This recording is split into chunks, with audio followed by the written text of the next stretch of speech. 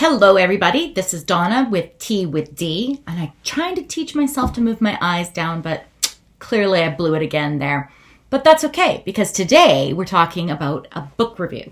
We're talking about How to Own the Room by Viv Groskop, and I hope I'm saying her last name right.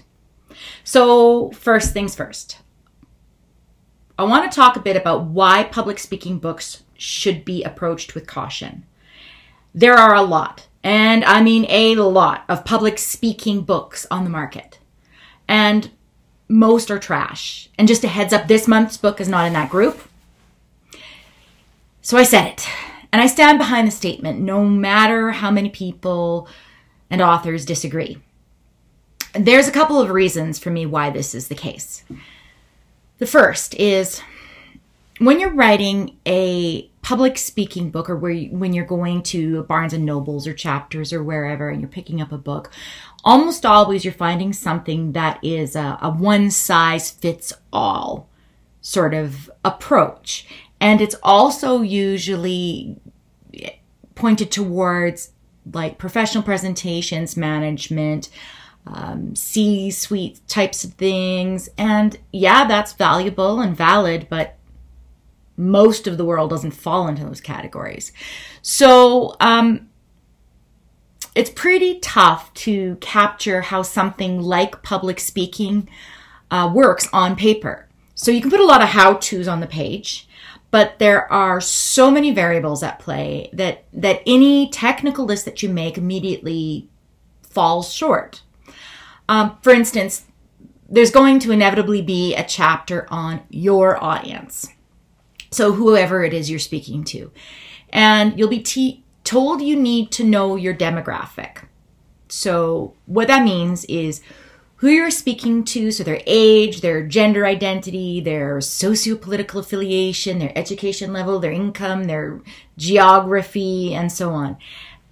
And you're also advised to know their reasons for attending your talk and what they know about your subject and so forth. This is not bad advice. This is actually really, really good advice because there's a world of difference between speaking to a group of kindergartners versus retirees, or low-income parents versus investors, or native English speakers versus new English speakers. You get the idea. So as a speaker, being sensitive to those differences and governing yourself accordingly is critical to your credibility and effectiveness. So I'm hoping that's obvious. So alerting you to those facts in a book is super important, but no book can hold your hand through all of those variants. Again, obviously, I would think. So anyone writing a book on public speaking is therefore limited in what she or he can give you. And many, if not most people, buy books on public speaking, and they're not looking for general reading material. They're either, A, desperate and looking for answers because there's an upcoming situation or event or crisis, or B, they're already speaking and it's going along at varying degrees of awesomeness, and they want to refine their A game. So a book can't give you all of that. So the second thing that I want to note is that perspective isn't everything. And right now, when you go look at who's writing these books, one primary perspective is being heard. So we're going to be real here. The vast majority of public speaking books are written by guys. White English speaking guys.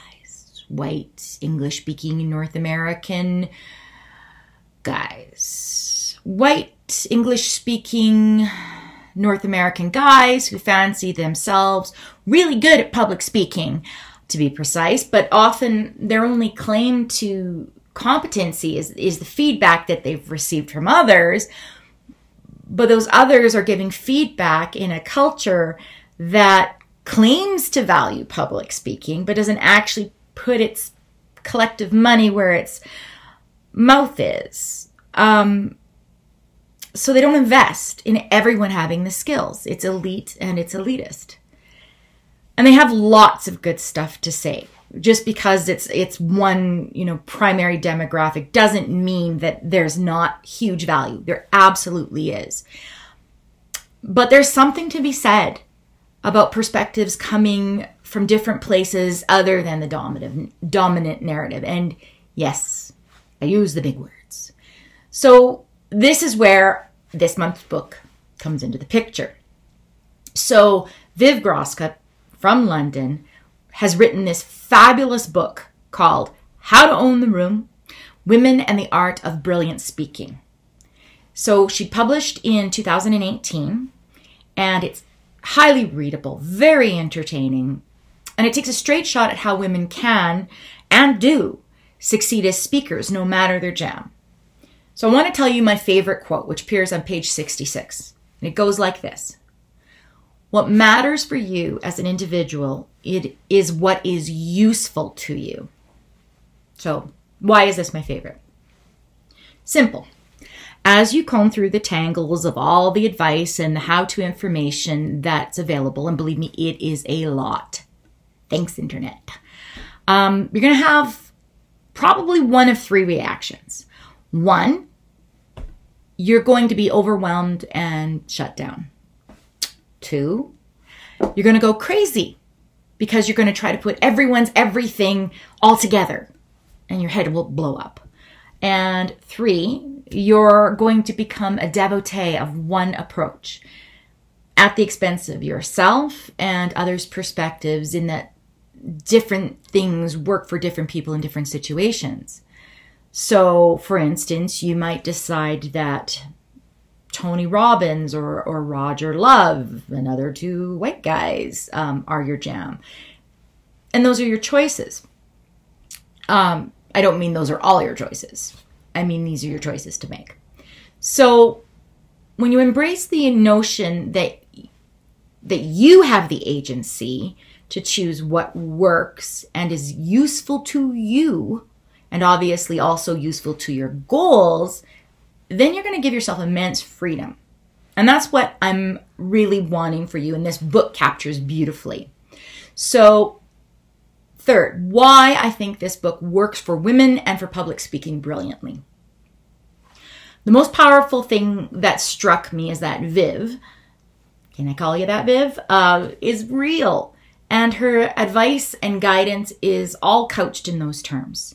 Being the real you isn't easy, but it is necessary if you want to own the room. Viv and I are on the same page on this one, believe me.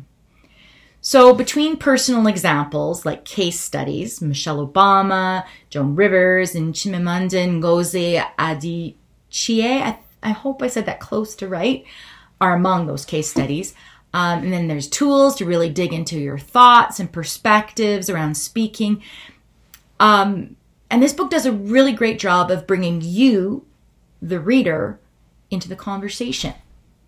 Whether you're a complete newbie and you're picking up this book as an act of faith, or a pro who wants to keep leveling up, I'm going to venture that you're going to find this book valuable. Groskop, and now I sound like I'm in a locker room, has a fantastic rhetorical trick that she uses to name her chapters, which kind of points to her overall structure. So each chapter is entitled Be More, and then fill in the name of a fabulous woman speaker. So Be More, Oprah Winfrey. Be More, J.K. Rowling. So what's really interesting to me there is that she uses enormous diversity. She doesn't pick one exemplar and then hang all of her theory and advice and strategies on that one model. Like, you need to speak like this one person. In fact, that diversity of examples that she uses to illustrate her point is the key element here, right? And that is that there is no one right way to speak, no matter what you've been told, no matter what you believe. That is the truth. And at its surface, for many people, that's going to seem obvious. But I want you to think about that for a moment.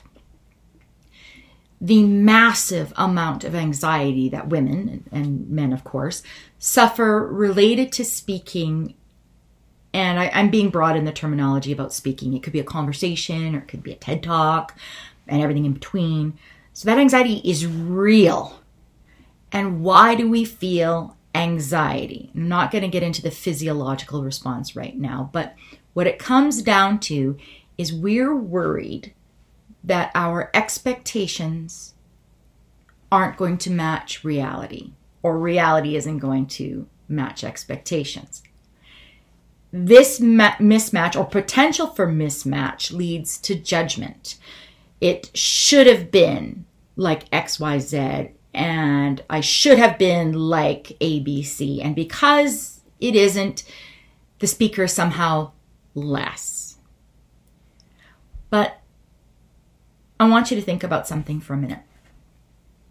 What happens if you let go of that notion that there is no one right way to speak, that you can't be wrong in a sort of essential way? What happens if you let go of that? What becomes possible?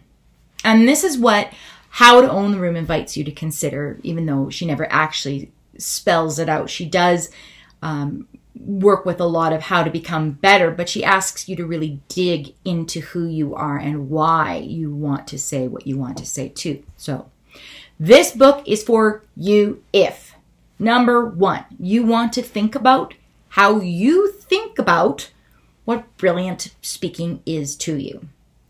It's also for you if, two, you want to explore how you feel about yourself as a speaker. 3, you're willing to consider how different strategies will change you as a person and a speaker. So visualizations, reflection, physical tricks, modeling, behaviors, etc. And you are ready to believe, number 4, that you are capable of being a brilliant speaker. So go read this book. It's fantastic. And let me know what you got out of the book in the comments below. Now, before we wrap up, I want to remind you that if you're ready to go further, faster, and you love the ideas in How to Own a Room, but want to work with a real live person who can help you discover your own way of brilliant speaking, get in touch with me.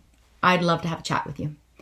And, drumroll please, coming in 2021, if you want to join a group of like-minded women who are ready to own the room on their own terms, then Tea with Dee will be the place to be. The launch of the digital global platform will allow you to learn and laugh and lead and leverage your greatest strengths as a person and as a speaker in pursuit of your biggest dreams. And we're going to change the world. We're going to help each other change the world too.